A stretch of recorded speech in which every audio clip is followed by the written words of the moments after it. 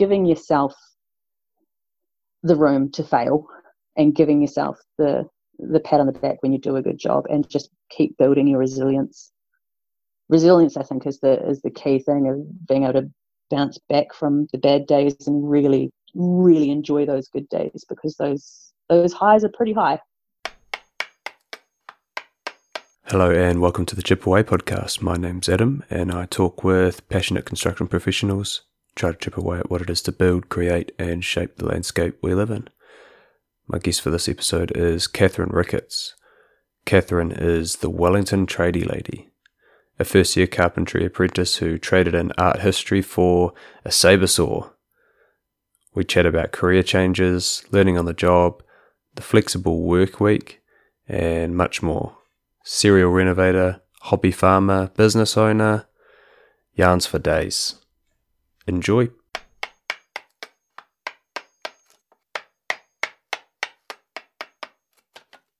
So, Kat, thanks very much for coming on the Chip Away podcast. I appreciate it. We've been in touch over Instagram over something that you put up on your stories and got a lot of feedback, and I'm interested to get into that at some point in the podcast. But I want to start off how I usually start these ones off and just kind of ask a little bit about yourself, starting with mostly how did your journey into the trades begin, and kind of what did you do in a previous incarnation, and why the leap into construction? Oh, that old chestnut. Well, thanks very much for having me on. It's really, really cool to be here. I suppose my journey, well, what am I, 35? So a bit of a midlife crisis maybe with the career change, but it's loosely based around being self-reliant and self-sustainable, and just trying lots of things throughout life. I came from a art history and museums background back in my uni days, and did about 15 years of working in art promotion and fundraising. When the GFC hit, that was the arts and culture was one of the first things to get cut from government funding and trust funding and all sorts of different income streams that the arts normally relied on dried up pretty quickly. And so I had to become a pretty expert fundraiser in the middle of that. We've seen that again with COVID, funnily enough. But every time a government budget came out, you had to fight your corner. And it was it was cool. I met a lot of really interesting people through that. Ended up traveling to Japan and living there for a while, and living in England for 2 years as well. And it was while we were living in England, me and my husband Lyle, that we did a bit of woofing, which is World Organic Farming. I don't know if you've heard of it. I have, yeah. Yeah, so for those listeners that haven't, you can stay on people's properties around the world in exchange for a few hours of work each day. It's not skilled work most of the time, but it does help if you've got some of those skills behind you, and you learn about organic farming and help them out with their produce, or building sheds or cutting firewood or anything like that. And it was cool. We learned a lot, and we stayed in some really unusual places that we probably wouldn't have visited. We went to one particular place in Portugal that was backed up to a surf beach. It had amazing fishing. It was the most incredible rich soil, and I was just like, yeah, this is a bit of me. This is this is a bit of a dream. And while we were traveling around in our van around Europe, my dad rang and said that he had been in construction and flooring for donkey's years, and he was wanting to step away from it. And so my brother and I bought the business off him about 5 years ago, which brought me and Lyle back to New Zealand.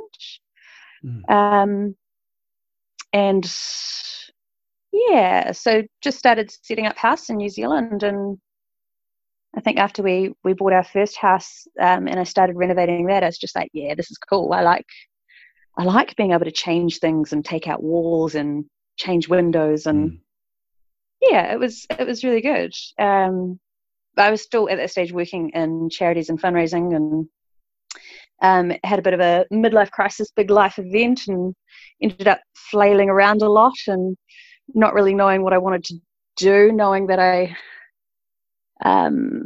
didn't want to step up in my role. The next sort of step up was to be the general manager or the CE, and watching the people that did that, they lived it. They were in their home life, in their social life, wherever they went, they sort of represented their charities and represented their brandings, and it was a full-on gig. And I just thought, nah, that's too much. That's too much for me. That's too much of one thing. And sort of looked at life and went, what am I really enjoying, and what can I learn the most from, and what's going to keep me entertained? And that, sort of fell into place, going, well, enjoying the renos, and we've lived for long enough with no hot water and no kitchen that I know that I need to get better at doing it so I can do it faster. All right, nice. So then you decided, let's have a look at this as a career. You know, how did the apprenticeship start? How come you chose, carpentry in general? Was it because of the work that you were doing in the house, and that was what you were drawn to the most? It seemed to be the trade that was there at the beginning right through to the end. I had a man called Sean Coburn, who is currently my boss, running my build, and he was really great at facilitating the sub-trades. He seemed to have a finger on all the pies. I went, oh yeah, this looks good. He seems to know what's going on, right from beginning day dot to hand over for photographs, for the Insta. So it was admiring what he was doing and how far he could take things. My grandfather was a carpenter and a cabinet maker, so I don't know if that influenced me, but at least it didn't deter me at all. Can't be bad, growing up around those tools and seeing those things. Mm-hmm. But I just never really considered it. None of the other trades really rung my bell. Carpentry was always it. Yeah, nice. So then you go and seek out an apprenticeship scheme, or did you do a pre-trade course? How did that happen in a kind of professional environment? I set up an Instagram page. Really? I went, how am I going to get a job? And my arts background had always been, you create a portfolio, you show what you can do before you walk up to someone and say, I'm this and I'm that and I'm the bee's knees. If you can visually tell it in a story, you're much more likely to get that across quickly and easily, and it sort of builds a trust. So I built my Instagram page, and within, I think, about 2 weeks of putting that up, I had a job offer from a builder here in Wellington. Well, from his wife, actually. She found me. Oh, wow. So that was AJ Oaks Building here in Wellington, and it was a 3-man crew, so I came on as the fourth. And it was never, I think, I was probably, we're a bit casual, we'll just get to know each other and see, if it fits. And after about 2 weeks, he said, yep, you're my new apprentice. And I said, yep, that's cool, let's do this. That's fantastic. So it was really good. It was really smooth. But when people do ask that question, oh, how do I get an apprenticeship? I say, I don't know. I have no idea. I did my way. But everybody will have their way of approaching it.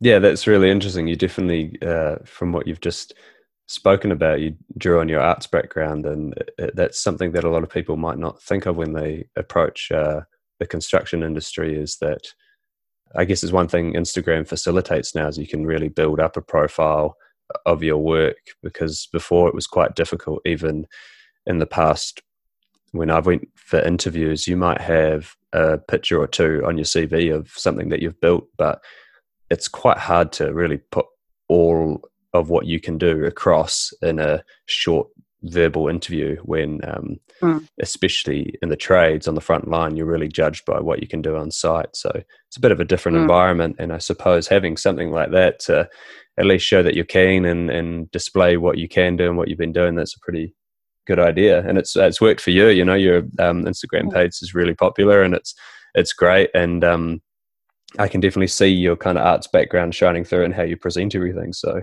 yeah, good on you.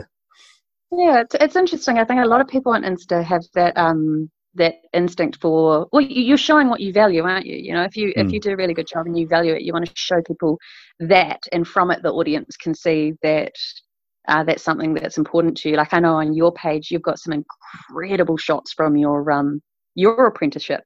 Which Mm. is that? Did you take digital photos of old school photos? No, I'm not that old actually, but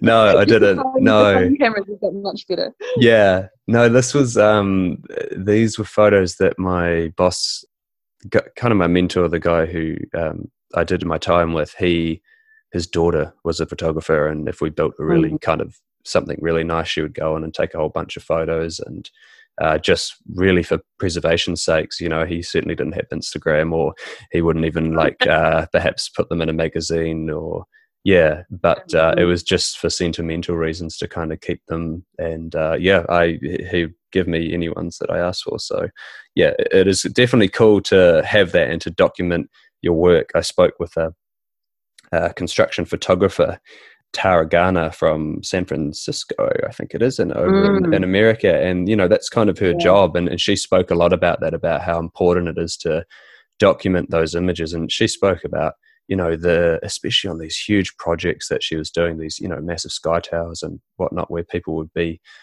on those jobs for years and years and years, and then you walk away from it. And I mean, yes, it's great to kind of drive past and say, hey, I built that, but to have some sort of log of your time and the hours, I mean, I'm sure even you'd know that as an apprentice, you sink a lot of hours into a task, so you want to kind of formulate the documentation of that in a way that represents the blood, sweat and tears that went into that. So yeah, I think that's quite cool that people are jumping onto that. Maybe it's a younger generation thing who are more willing to kind of stand up and be counted, or at least have their own little portfolio.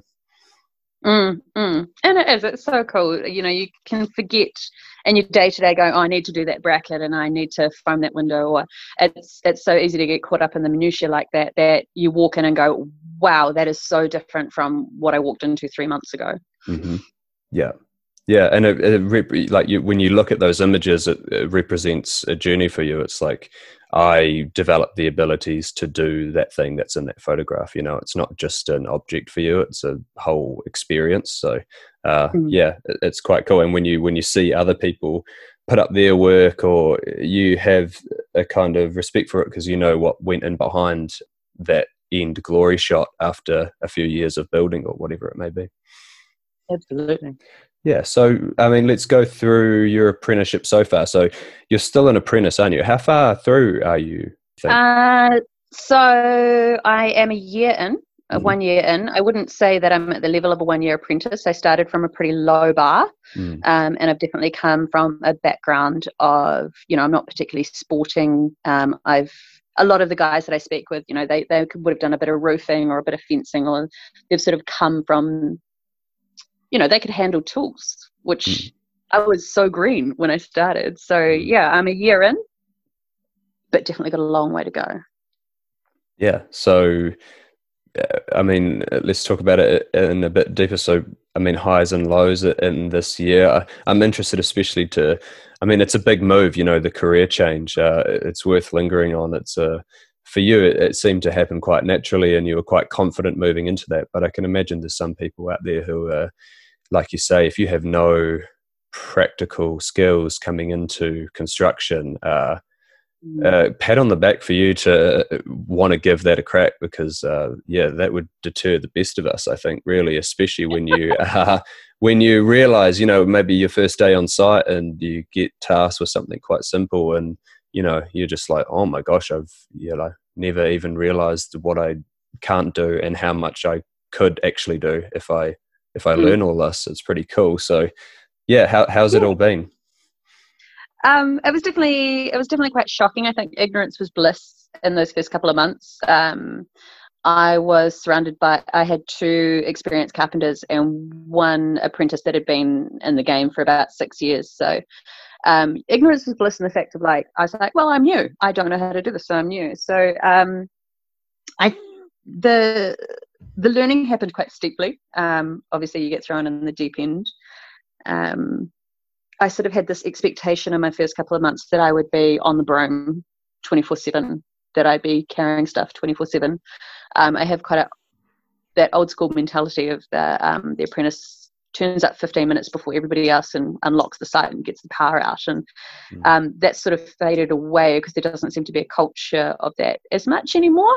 Some of the older guys talk about it, like the apprentice finishing 15 minutes before smoko so they could go and put the jug on and set out all the cups of teas and stuff like that. But no, I went straight into the cutting and the measuring and the lifting and the which was scary but cool at the same time. I was coming home absolutely shattered but absolutely buzzing because I had learnt how to fix a jib hole, which I'd been doing very unprofessionally in my own homes, and to be able to do something so cleanly and professionally after DIYing it and watching it on Google, and it's a pretty cool feeling.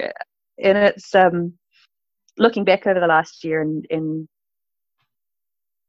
something so simple as putting up a sheeted jib, or being able to build shelters for my animals that don't fall down after 3 months. Yeah. Understanding the concept of weight bearing and wind resistance and things like that is it's happened much quicker than I thought it would. Yeah, that's testament a little bit to the industry at this time. You say that there was that kind of old school culture, and I've actually been on sites where it's still like that a little bit. The first year apprentice is making coffees for everyone and on the broom most of the day. But I think you're right, for most part that's going away because probably just needs must, really. It's such a fast paced industry. It's so competitive. If you're paying someone these days, especially, minimum wages, some would argue is far too much for someone who has zero skills and is costing their employer money. Others would say apprentices need to be paid more highly. It's an interesting argument, that's for sure. But I guess I see the benefit of it. Yeah. I do see the benefit of that slightly, to get the pace of a construction site, to observe how the hierarchy works, to observe what tools are being used and how to hand them to somebody that needs them. There's all sorts of things that come with that introductory period, which could be beneficial, but at the same time we're crying out for bodies on the tools. Yes.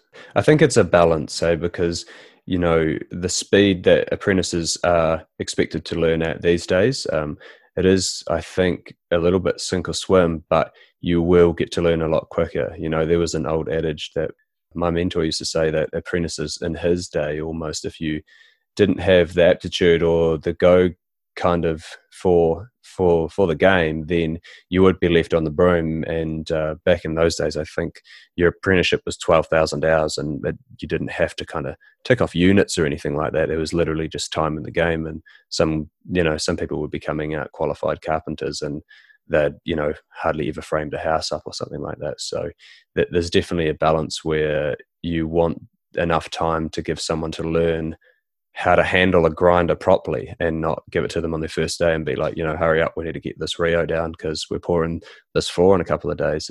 There's definitely a balance there that needs to be struck. Definitely. I'd linger a little bit longer on the whole career change thing, and just how you found it personally for you, and would you encourage others out there to give construction a crack? Because after your year in it, would you agree that it's not for everyone? And even though totally. Sometimes the grass does look greener, and hey, I'm going to take a career change and go and be a builder, it's from the outside looking in, it's not as easy as what some people think, perhaps. Definitely not. There's a lot of layers to it. I can hear when I was making the decision, I could hear people talking about cashed up builders. There was a lot of brand new utes on the roads. There was this, that, the other thing, and the margins still aren't massive for some styles of building work and some approaches that people take. But it can be a really rough industry as well. I've seen some guys take a real emotional beating through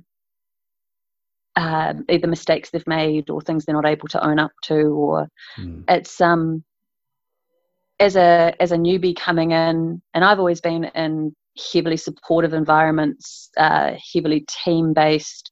You know, it's not sink or swim individually. You all have to go for it, otherwise you won't achieve your goals, which is very similar to the building industry. You know, you're layering your work on top of somebody else's, which can be quite high stakes. You know, if you come to do your day's work and you've got everything laid out, and then all of a sudden you see a mistake that's been swept under the rug, that can create tensions.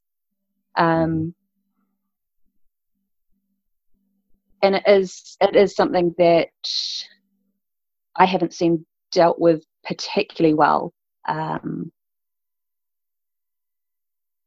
Maybe because those stakes are higher, but you know, the whole mental health statistics in the construction industry don't surprise me anymore.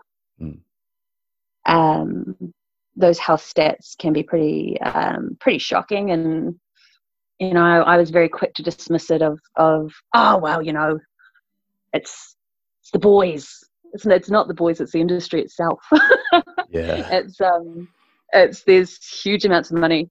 There's huge amounts of you know, if you're dealing with somebody's home, that's their biggest asset, that's their biggest love, that's the place they're going to put their family. It's people's careers and lives, and you know, it all starts off with ruining somebody else's day, or not ruining somebody else's day, but you know, there's a lot at stake, and there's a lot of balls in the air for most people. And I think that whole team environment is incredibly important in fostering that support and friendship and trust. It goes a long way in uplifting everybody. It makes it sound like every day's tough going. You know, there's still some incredible things about doing the career change at the age that I was, and entering into the construction industry as a woman. It's a great time to be a woman in the construction industry. We're getting pushed forward a lot. I've received incredible support from BCITO in the form of scholarships and advice, and then are gathering their female apprentices so that we know each other. You know, we may not see a woman on site week to week, but we do know that there's others out there, because we've been to these events, we've had pizza nights and chatted, and shared experiences. And again, Instagram is the place that's happening as well, with you know, Sparky Girl who'd been on your site, and She Builds Bro is another totem pole for women in the trades. Yeah, absolutely. I was speaking just last night. I recorded a podcast with Kylie Trafford from Women in Trades, and you know, she was speaking about the need for an authentic voice for women, and in my opinion, that voice at the moment surely has to be Instagram. Really, I don't know what that kind of means or what it could be, but it's great to see so many people, men and women, like celebrating their careers on Instagram, and the kind of exposure that, you know, you're shining a light on could perhaps help a lot of other people, you know, make similar moves, or at least get a look through the window into what a career in construction can look like, coming from a place where you have no background or practical skills that you could apply to that job. So yeah, pretty cool opportunity, I think, at the moment. Absolutely. And that seems to be a reoccurring theme with people that I'm meeting and talking to through Insta, is that helping young people, or taking the questions from young people, or career change people. I haven't had a lot of people question me about career change, but I have had a lot of young people going, how do I do this? Where do I start? Where did you start? Who do I talk to? And being it's a channel for conversations. It's a channel for reaching out, and it is really cool how that seems to be a bit of a light that draws in the people that are interested.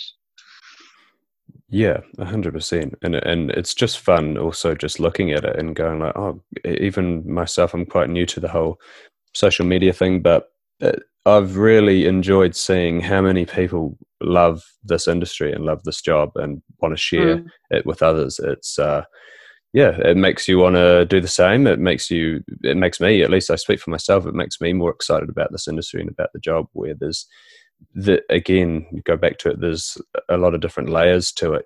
Some people do just see this industry as their 9 to 5 and don't really think all that much more about it. But, you can write a story around a construction journey like you do that makes it, really compelling, I think, and can give a lot of meaning to your life, really, that, to pursue a career in construction. It's not for everyone, but if it's for you, it's such a fantastic path.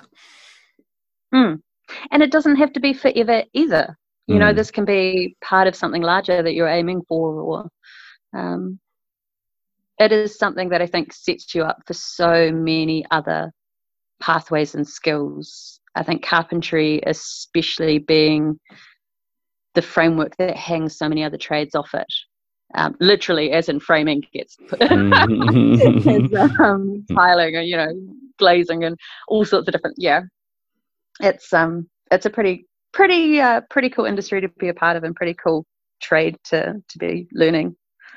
Yeah, definitely. And again, your Instagram profile is great, and it's a great example, because what I like is that my kind of objective experience of Instagram is it's where people go to show off, but really sometimes you can find people, and maybe more so in the construction industry, who aren't perhaps naturally that flashy individual, where you're sharing your journey and you're being honest about it. You're sharing mistakes, and you're sharing things you're struggling with, and your kind of difficulties, the highs and the lows, which is, it's a really honest view of this industry, like we've been speaking about. There's the highest of highs and the lowest of lows, and the stakes are high. So I just, surely that kind of, if you set yourself up with an honest mindset and that willingness to learn and getting ready for making mistakes, that's kind of going to see you right, I reckon. Definitely. Yeah. So you recently did a number of stories on the kind of concept of the work week within the construction industry. I think specifically, let's talk about New Zealand, because there were some cool examples that came up through that of what other countries are finding. So I'm interested into what you think the current environment is in New Zealand, and perhaps from what feedback you've received or coming into the industry, kind of from having a career previously, how you see, the way that it's always been done, and could it ever change in terms of what can we do with a flexible working schedule in a construction environment? Could it work? Could the main contractor really be only working 4 days a week? And how, I wonder, is it up to employees to push for this change? I'm just interested what feedback you got from that, and just what you think about that in general. Yeah, I was really surprised by the explosion of communication I had around having a shorter work week, the potential of a shorter work week. It was something that I was just having a little rant, about, and sort of exploring. And I got messages from around the world, which was phenomenal. I currently work in a role which is 45 hours a week, which is not that bad for the construction industry in New Zealand. But I came from a 30-hour-a-week office job. So I have spent a year doing the 45-hour week, and find it quite difficult to run all of my other projects. And there's an argument there to say that being an apprentice, you've got to really focus and you've got to dedicate yourself to that learning. But I'm old enough and ugly enough that I've got a lot of strings to my bow that I need to balance. I've got family, I've got another business. I run a small lifestyle block in Wellington.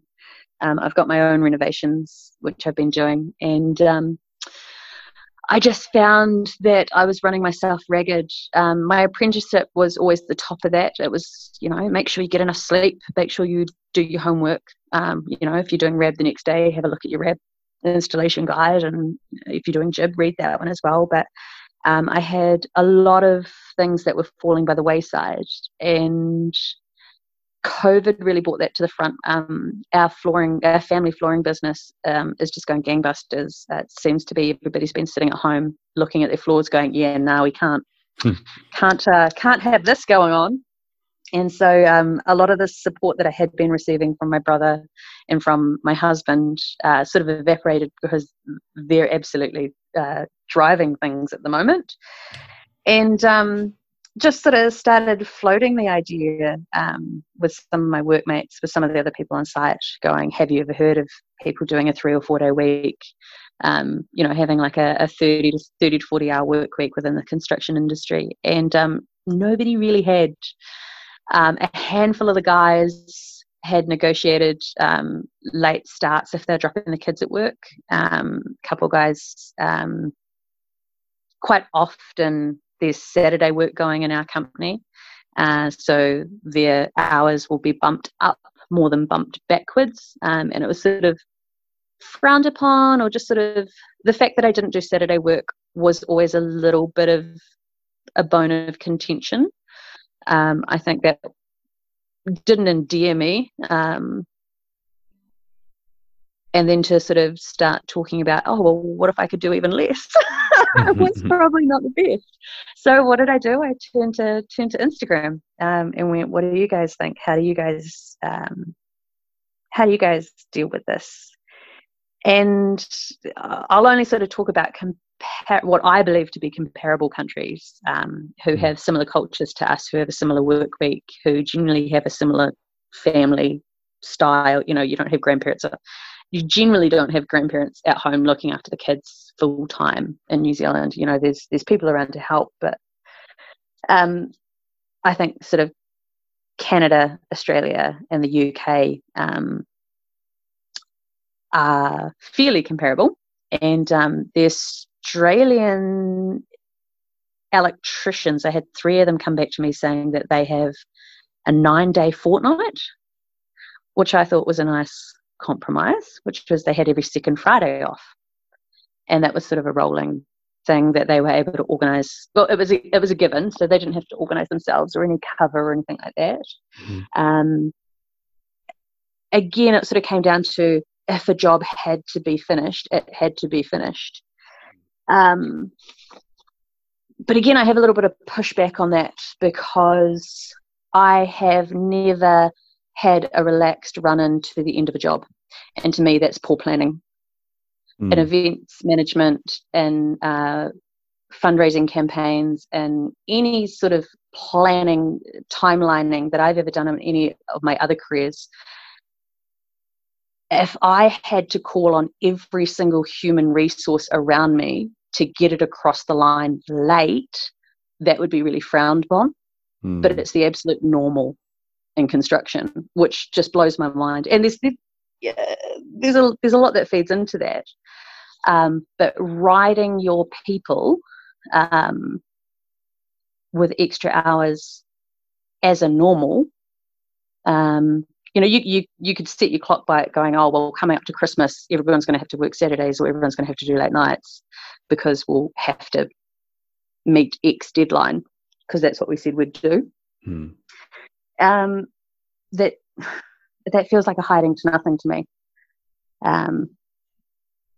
But yeah, if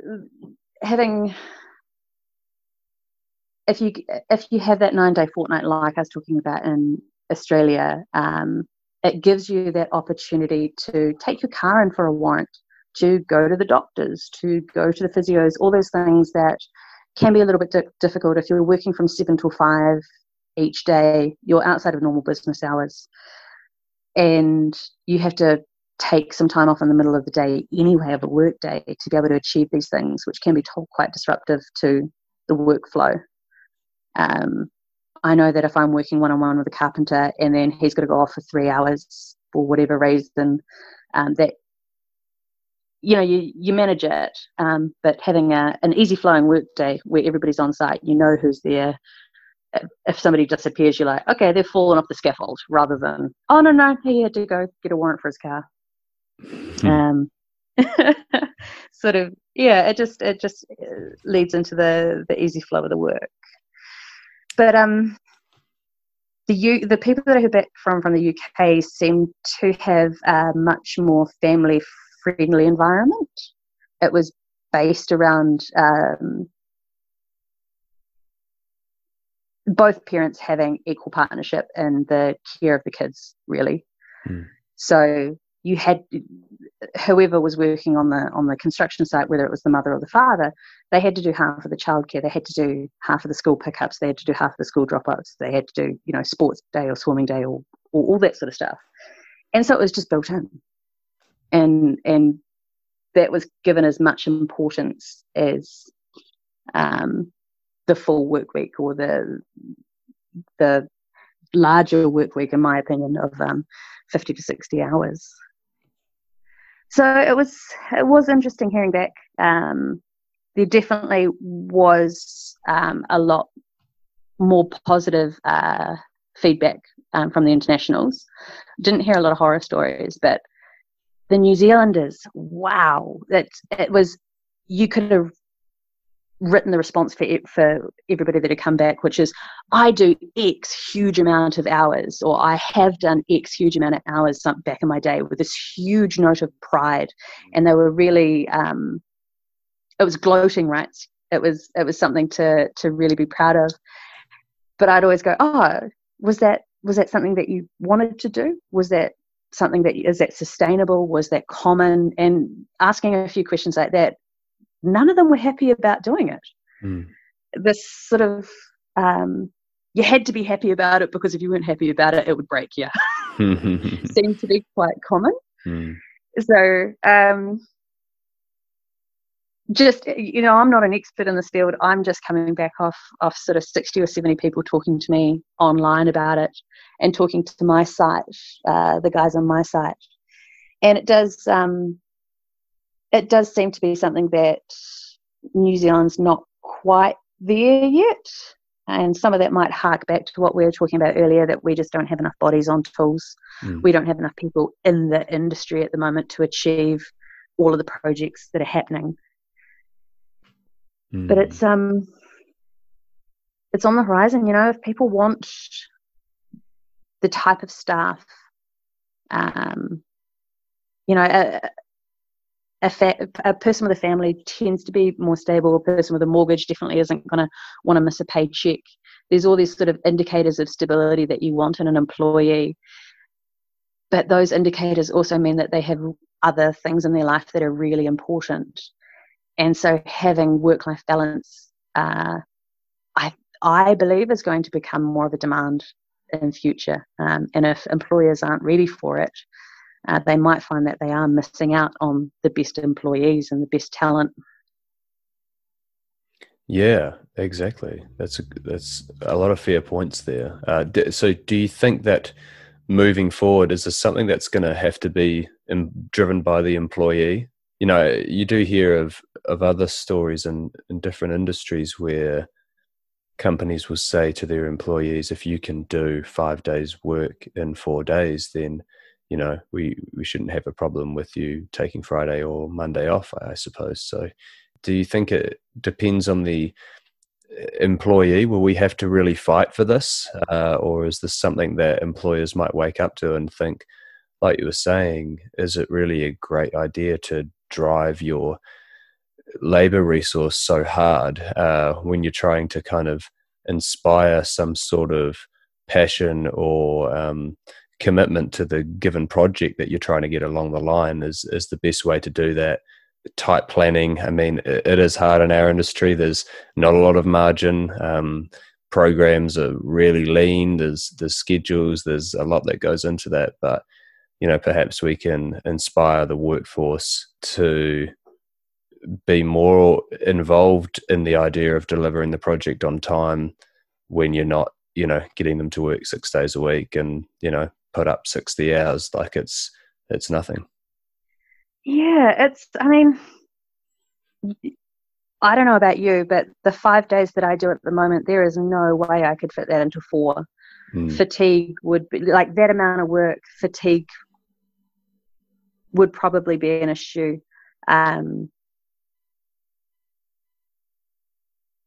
There's could you, could you get deliveries? Could you get your materials if you had a 4-day week? Mm. Doing an 11-hour day, if you from 7 a.m. till 5:30 at night, on your feet, on the tools, there's some tasks that you could do that repetitively, do those amount of hours. But if you're throwing up RAB board 3 stories up on scaffold in the wind in Wellington, I don't know that could be an 11-hour day in, day out. You may want to jump off that scaffold. Yeah, and you're going to spend Friday just in bed exhausted anyway. Yeah, absolutely. And is that what some people in our industry are doing anyway on Saturday morning, doing the body recovery? Oh yeah. In New Zealand we had the company Perpetual Guardian, which is, I believe, they look after money in some way, shape or form, trusts and wills and things like that. And they originated the 4-day work week in New Zealand, as to quite a bit of hullabaloo in the media. And they sort of handed it back to their employees and said, we believe that you can do the same amount of work of 5 days in 4, but you have to arrange it and make sure that all of your bases are covered. Marketing has to make sure that their stuff is done, and HR has to make sure, and da-da-da. So they handed it back to their employees. And I looked at that and I just went, I don't know how I would arrange my day to fit more in. No. I just if you stand back and you're looking at a wall and you're having a think, it's because you need that space to think through the next layers of what you're working. You're not resting. You're thinking about what's happening next, and what was the 3 steps that you did beforehand to make sure it was correct for what's going to happen tomorrow. I don't know. It's a hard one, and I think doing a 30 or 40-hour week in the construction industry would actually bring productivity down. But hey, we've got a fair amount of research saying the opposite when it comes to other industries, and that includes like hospitality industry as well. So I don't know, until somebody does it, we won't know. No, yeah, I think speaking from our specific trade, if anyone's going to be last to adopt it, it's going to be the builders, it's going to be the main contractors and the carpenters, because I think sub-trades could find a way to do that, perhaps. Like you say, sometimes a project needs delivering on that day, and maybe that's how it works. But, as a main contractor, there's so many other people who are going to come onto your site that you have to manage. And if you shut up shop for one whole day and, other people want to be in there working, it's just, I don't know how we do that. I think it's going to take some serious planning, because like you say, I do some long hours myself, and there's some days where I sit back at the end of the day and I'm like, I couldn't have done today any faster. Like there's nothing more I could have fit into that 9.5 hours. It's not even possible. So I don't know. I don't think you're going to curb the clients' expectations that we've kind of set ourselves by driving ourselves quite hard to be like, actually now it's going to take a couple more months on average to build a house, and you're just going to have to suck it up. I just can't see us having enough kind of brute force to make that happen. But then there's the argument of, well, we had set those expectations. Yeah, exactly. And we set the programming on a project normally, and we're overtime every time anyway. So why not push that out even further to preserve our people? Mm-hmm. Where's the value? And that's where we're placing value, where we're placing importance, where we're placing, what's an expendable, what can be moved and what can't be moved. I think, as usual, they change with every generation. They change with every, cultural influence that comes through. It will be an ongoing evolution. Yes, and you're right, because perhaps currently in this country the culture is you take pride by saying how many hours you did, even though you maybe didn't enjoy it all that much, but that's kind of how you see the industry or see yourself, getting respect as like, I'm someone who works hard. I have a hard work ethic. I'll put up the hours. I'll do it. And that's where you derive some value from. And I mean, that plays into the hands of, the businesses and the clients. It's like, great, they want to keep going and working harder. So we'll get the product faster. And, it's a pretty dirty cycle a little bit, at least for the employee, where it's like, you get the pat on the back for working hard and putting the hours in, but then, you don't have time for your other projects, as you say. Absolutely. And, the difference between taking your time and carrying stuff properly and getting it up properly and not injuring yourself. I've seen some of the young lads, how many sticks can you carry at once? Can you run it up that hill? Can you? And it's a bit of bravado. And it's good fun a lot of the time, but sometimes it can be to the detriment of you might get it done faster today, but tomorrow you're going to be paying the price and you're going to be so slow, and your reactions might be slightly slower, and you may not be able to catch yourself when you trip, or you may not be able to grab that pole, or there's always a price to pay when you overextend yourself. Yeah, absolutely. Yes, there is.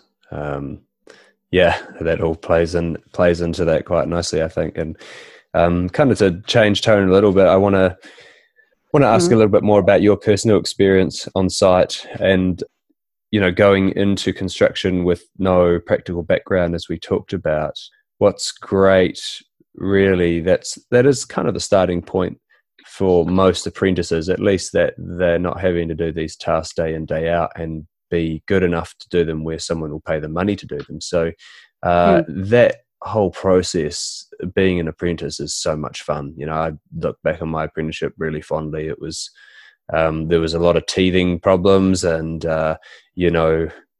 really, and what I want to ask you is, there was a lot of self-learning, not just technically, but learning a lot about yourself and how you learn and how you work best, and what's the right amount of expectation to set yourself, and how hard exactly should you be on yourself when you make a mistake. And I just find that interesting, that I feel that this industry really can change who you are, or shape your personality, or at least give you a whole different view on what the practical experience can bring to someone's life. So I'm interested in kind of, perhaps, if you would share some things that you've learned about yourself through this journey so far, and how you've managed all those different things along the way.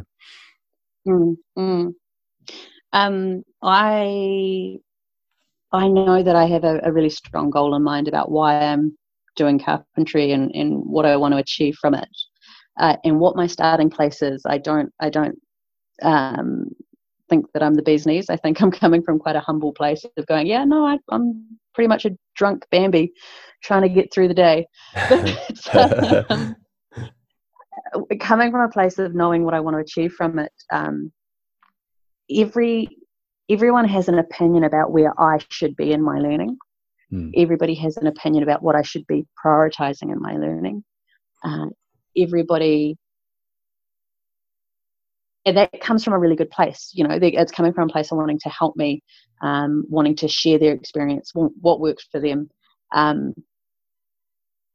But it's such a personal journey. How people react to mistakes is different. How people react to having a bad learning experience, or getting told 2 different ways to do the exact same thing and not knowing which way to go on it.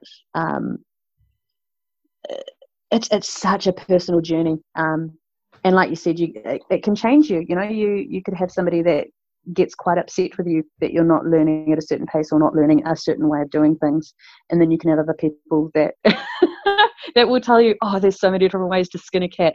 I can't tell you how many times I've heard that saying. Yeah, there's so many different ways to skin a cat, which is absolutely true. And it's all the different levels of patience that people have teaching you. There's I found there's vastly different styles of coaching. And I say coaching because the ones that I've found the easiest to learn of have been deeply involved in team sports. And sort of the higher level they went in team sports, the easier they are to learn off, because they have this learnt ability to create team. They've got this learnt ability to mentor. They take on the responsibility quite seriously. But it's I kind of forget the question. I think it was something about the learning journey and how it affects you as a person. And I think as a 35-year-old, I'm mostly formed now, so I don't know what it's saying to me. But trying to be humble is my number one. It's a trait that I value really highly, and it was a huge part of the reason why I chose building. I knew that I was not going to be very good at this thing, and I have to be humble, and I have to accept that there's going to be some really bad days, and there's going to be days that I'm going to be really annoyed that I don't know how to do something, or something seems like common sense, but I just can't seem to make the process work in my mind. Instead of recognizing that there's people around me that have been doing it for 12, 13, 20 years, so it is common sense to them, but sit down to do a budget or do something to do with accounts, that seems like common sense to me. So it's giving yourself the room to fail and giving yourself the pat on the back when you do a good job, and just keep building your resilience. Resilience, I think, is the key thing, of being able to bounce back from the bad days and really, really enjoy those good days, because those highs are pretty high. Yeah, couldn't have said it better myself, actually. I wonder if the construction industry, or your experience of it so far, has met your expectations in terms of it's going to be difficult, but also, in my opinion, what makes it great is it is difficult, but it's certainly like worth the challenge, and you feel that you're learning something that has power beyond it's your job.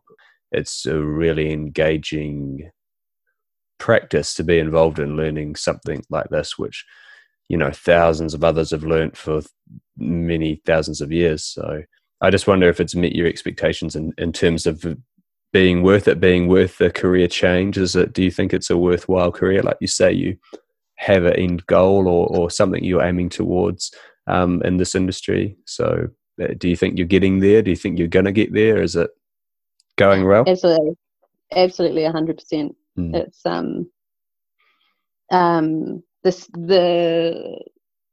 you just can plateau, or the project that you're working on can plateau, and you're doing the same thing for 3 weeks at a time. I'm working like commercial at the moment, so literally if we're doing doors, we're on doors for a couple of weeks. If we're doing insulation, you're doing insulation for a very long time. So there can be times when you plateau, but the majority, you do get some really great learning opportunities, and that's where I get my joy from, and that's where I get that buzz, and I know that I'm achieving what I set out to do, which is continue to pick up different skills as you move through life. And it's really cool that you pick up on the fact that there's billions of people in the world that are doing this alongside us, every culture, right back to the ancients. And one of the guys I was working with really closely was saying one of the reasons he got into building is it's always going to be there. We can go through COVID, we can go through global financial crises. People will always have roofs over their head. They will always want to decorate those roofs in a beautiful fashion. They will always want to show their personalities through their homes. We've got grand architecture, state architecture, national architecture that shows who we are as New Zealanders. You talk to people that have worked on some of the things, some of our government buildings, they take huge pride in this building that's going to be standing there for 100, 150 years. It's part of our artistic background, it's part of our visual culture. It shapes us as people, and to be able to be a part of the creation of that, I think, is a pretty exciting thing. You're part of a really, really big team. The builders around the world. It's really funny because people who used to ask me what I did for a living, and I said I worked in art promotional fundraising, that often ended the conversation because they didn't understand it, or they didn't get it, or they weren't interested in it. People love to talk about building. It's something they connect with. It's something they know about. Everybody knows one. Everybody has an experience with one. And even if it's to challenge me and go, well, how much of a builder are you? How qualified are you? Show me your hand. Which is possibly not something that the men get, but it's still a really personal engagement, and it's still like a connection that you have with on a quite a human level, which is really cool. And I really enjoy that side of it. Yeah, absolutely. Yeah, me too. That's my favorite part about it. So fantastic. Thanks, Kat. I appreciate you sharing that. That's a great place to wrap it up. So I just wonder, in closing, if you want to tell people where they can follow you along with your journey and find out about what you're up to. So I am on Instagram as @WellingtonTradieLady.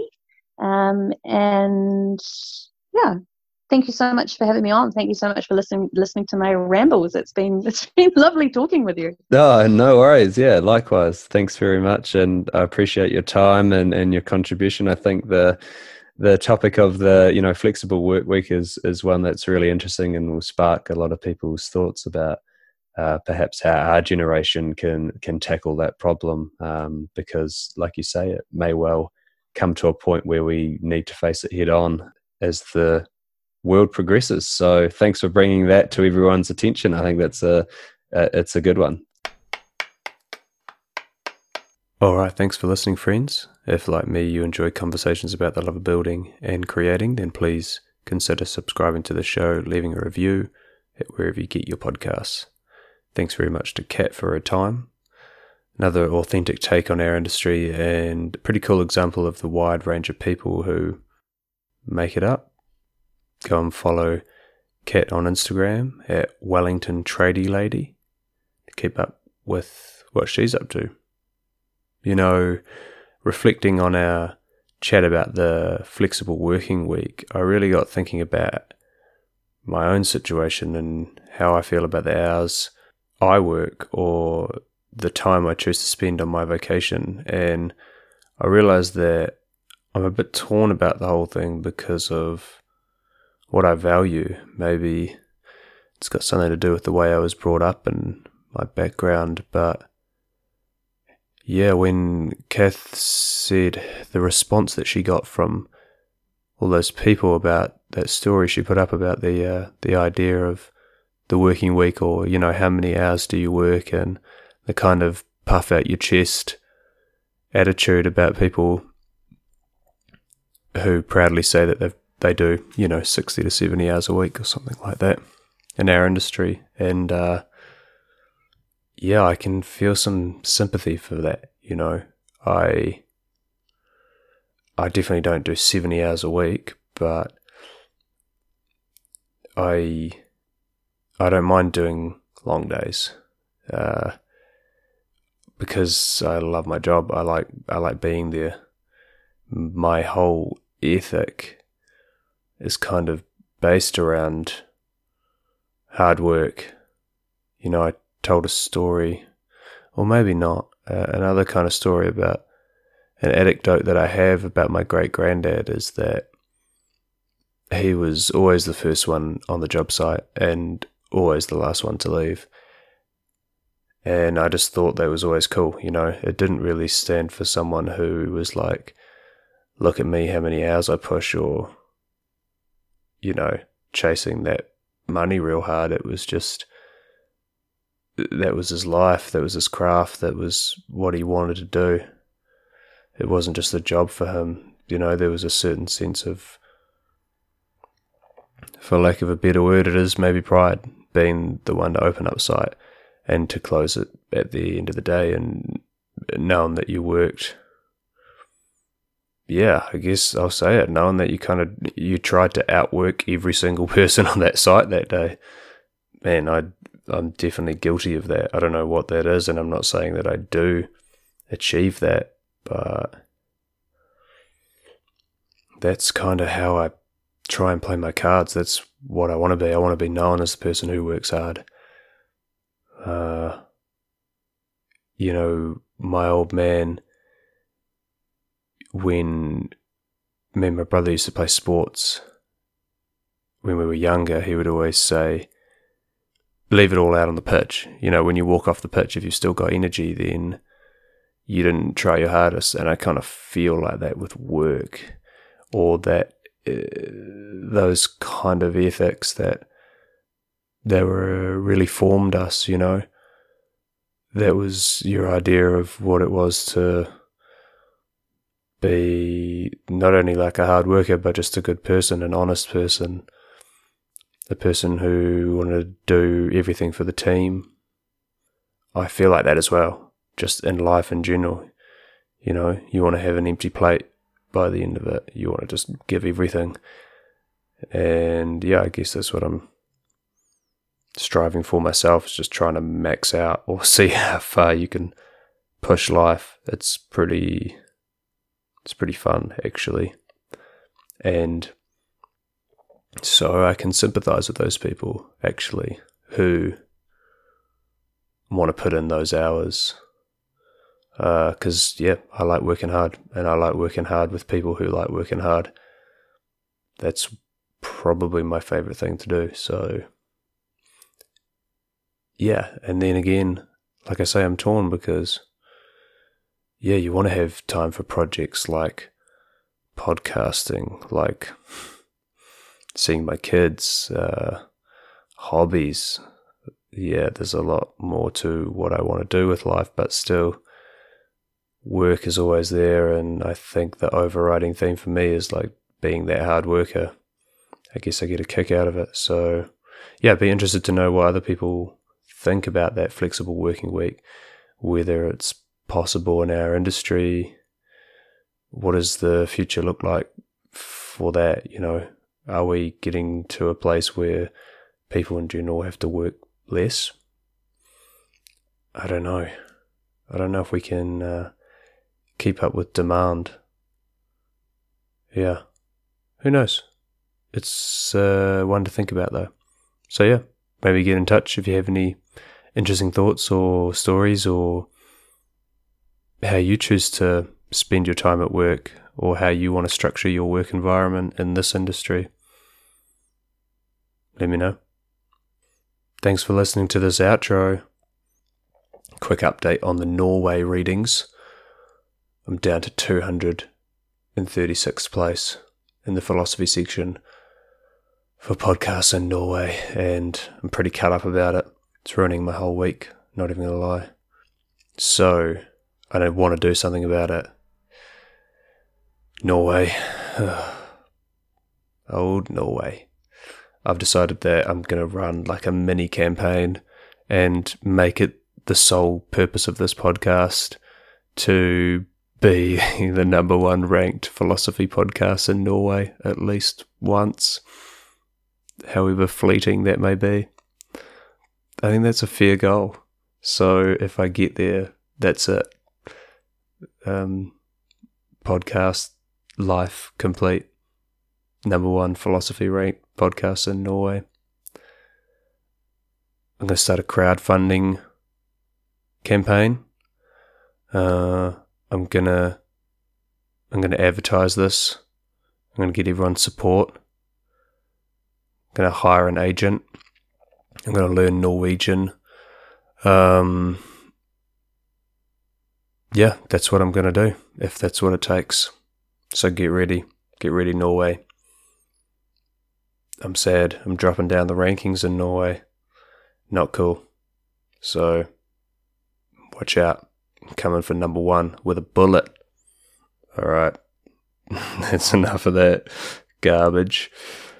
No one's naming this outro listening family. At least no one who doesn't already have a Chipaway hat, so I'm just going to leave this as an open invitation to anyone who's listening right now. If you want a as-colour 5-panel hat with the Chipaway logo, leave a comment in this post that I'll leave on Instagram for this episode. Name a group, name the type of person who listens to podcast outros from the 236th ranked podcast in Norway, soon to be number one. Maybe then we'll have plenty of names, maybe a Norwegian name. Does anyone know Norwegian? Is there a cool Norwegian word for guinea pig breeder? Let me know. Okay, thanks again to you for your time and support. I appreciate it. You can follow me on Instagram at ChipAwayCarpenter to keep up to date with what's happening on the podcast. And until the next one, keep chipping away. Norway.